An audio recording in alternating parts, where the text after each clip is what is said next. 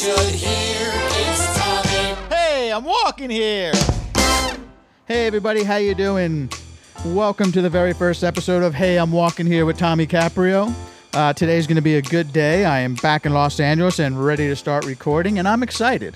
Or as about as excited as I get, which is about a 7, because I'm walking here today with a good friend of mine. He is an actor and musician, most notably known for his role as Lex Luthor on Smallville, and he is the founder of the band Sunspin. And he also has a very successful podcast called Inside of You. Please welcome my buddy, Michael Rosenbaum, at the Michael Rosenbaum on Instagram. Michael, what's going on, buddy? Tommy, it's actually the Michael Rosenbaum. Did you say that on Instagram? I said the Michael Rosenbaum. Oh, yeah, I guess that's right then. The. It doesn't really matter. What does it matter? I didn't take English. But I want to make sure I get that right, because on my show, the only social media that I use is Instagram. Walking with Tommy, and so I want to make sure that everybody knows where to follow you or get a hold of what you're doing. And not that anyone who's listening to this already doesn't know who you are. I thought you were going to say not that I know you well enough to say not that anybody gives a shit. All right, well, listen, man, I really appreciate you walking me today for a few reasons. One, I just feel comfortable with you, so, doing a first show and not knowing exactly what the show is and trying to figure it out on a fly, it's just comforting to be with a friend. And I also just want to make sure that people realize that this is not the normal show. Normally, I want people to call in or leave messages, or we have discussions particularly about things that are bothering people so that maybe we can kind of work through them together. And mostly it's just me ranting a lot. But I think talking today is an excellent way for me to establish what the show is so I can explain my vision. And also because you have a very successful podcast yourself, maybe I could pick up a few pointers. Well, first of all, I want to say this is your first show. That those that don't know you, you're incredibly talented and very bright and a great producer and someone who's very creative who I think people, they gravitate towards you and your opinion means a lot. So even though you think you may not know a lot about podcasting, I think, you're asking me a lot of questions about, what I know about, why my podcast is successful. I'm constantly searching for answers to make it more successful. And, one thing I'll just say off the bat is, the best thing to do is don't compare yourself to other podcasters or for that matter, any actor or any other person. You just, that's hard in life because you go, I want that guy's success. I want that amount of listeners. And when you do that, you get trapped into you're chasing something that's not, it doesn't matter. And it's taken me a while to understand that. But to me, the best thing I've done is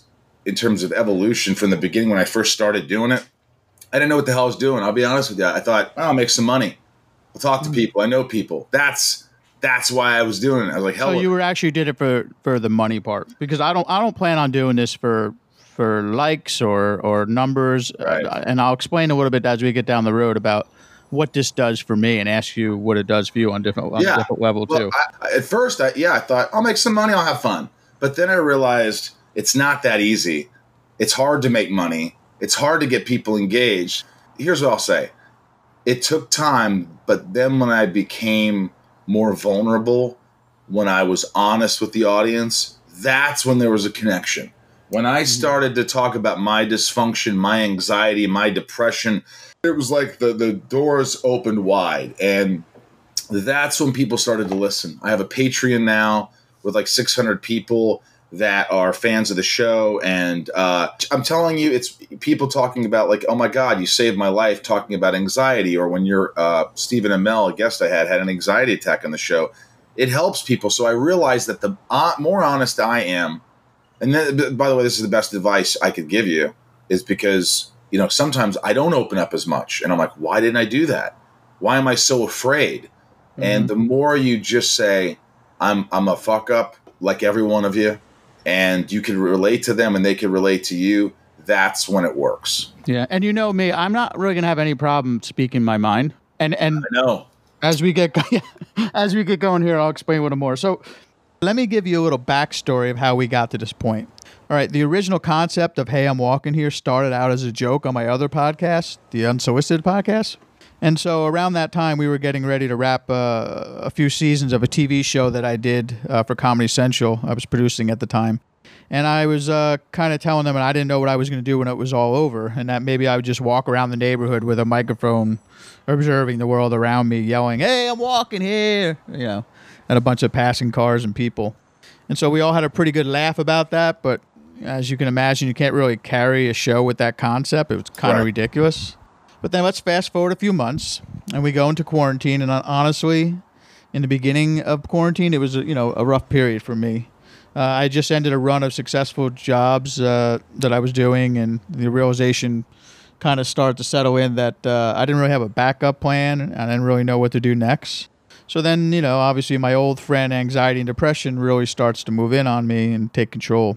Not to mention that we were already locked down, so I was feeling pretty isolated to the world. And then I read somewhere that going for a long walk could be helpful. So I started taking these evening strolls, these walks, and they really were helpful. I look forward to them every day. I mean, the walks were a way for me to process my thoughts and my feelings, and I look forward to doing it.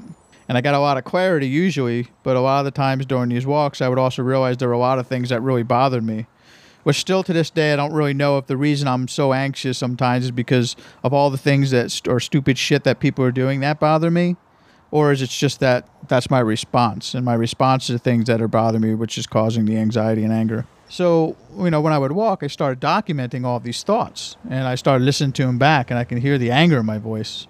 I can be hot-headed and kind of grumpy sometimes. I'm pretty critical, trust me, no more on anyone else than I am on myself. Right. I think that we've always related with that about, self-criticism, and most people don't know that about me. They would never see that. But like, even when I'm in crowded places, or if your house has got a bunch of people there, I need to kind of reset myself a lot of times. And because I get a little bit anxious in the big crowd and feel small, I guess, if that makes sense. Yeah, I think we all do. And I think that's one of the things is, I could always tell when you're in your head and, you're thinking too much, or if you're upset about something, it always comes back to yourself. It's like I'm mad at myself or something, or I don't believe in myself, or I'm insecure, or this, and we all do that. And that's the key for me to life, to just know that I'm not alone. I know it sounds kind of cheesy or whatever, but it's really true. Think about this. I mean, everybody suffers from anxiety and depression. And if you could just say, okay, hey, one of my therapists told me, fucking Hollywood actor. One of my therapists fucking did this. She told me, when you get anxiety, embrace it. I go, what? What do you mean? I want to get it the fuck out of there. No, it's like when you're driving a car. You're driving. The person in the back seat who's bothering you is anxiety. And you could say, you could be there, but I'm driving the fucking car, so shut up.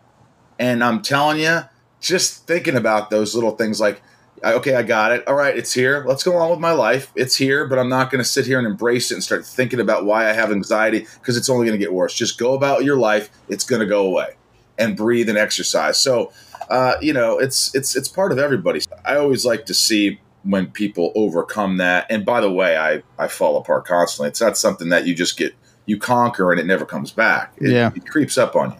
Listen, since you started talking about anxiety, let's just run with it. I was going to bring this up later, but since we're already here, let's do it.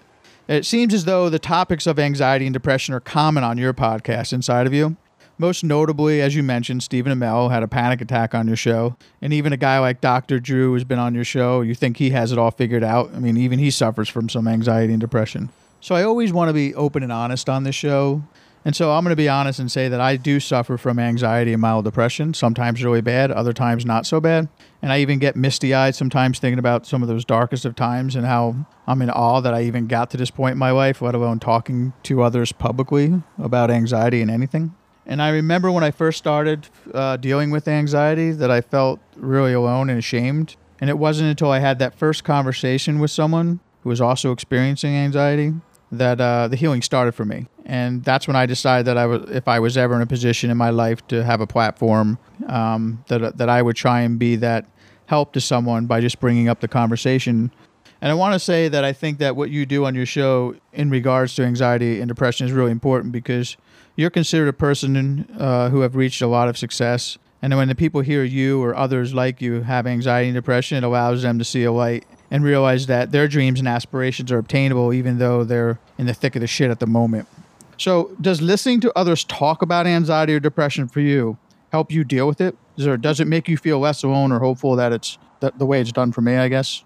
1,000,000%. That's the key right there. I think the reason I have guests on every episode isn't necessarily because, like, you hope someone's interested in this guest, or you hope this guy's got a lot of followers. Maybe someone's going to listen. But honestly, the one thing that's the most important is getting something out of that guest that I can use for myself. As selfish as that may seem, it's hearing someone talk about their anxiety and saying, what's the answer? How do you do it? And they might say something that I haven't tried. They might say something that works for them that I will. So I'm always looking in my guests to give me answers, and my listeners. So that's why, I do the Patreon, and that's why I do, because you can read these messages, and somebody will say, little things. I don't know. Hey, I don't drink caffeine after like 2 p.m. Oh, okay. Why? Because and then you're getting, I remember I was getting major anxiety attacks because I was drinking like sodas and shit at 4, 5, 7 at night. I was like, of course you're not going to sleep. Of course, these are little things, but overall, everybody has things that make them, that makes their anxiety sort of go away, or it helps manage it. And so that's what I'm looking for. Thank you. And I think a lot of people think that's awesome as well. And so that's just something I want to definitely do on my show. Did you hear that, by the way? Did you fart? Yeah. That's typical. I'm almost like, I expect that so much when I talk to you that I don't even think about it. I thought about it. I was like, I don't know if this is the kind of show where I should do that. We just talked about. No, listen, trust me. I'm only doing this because I'm trying to have people. Hey, I'm walking here, asshole. Fuck you, pal. Yeah, you too, pal. Rosie, all right?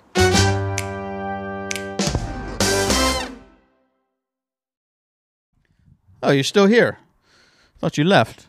Anyway, I'm glad you are, because I want to remind you to subscribe and catch part 2 and 3 of my walk with Michael Rosenbaum.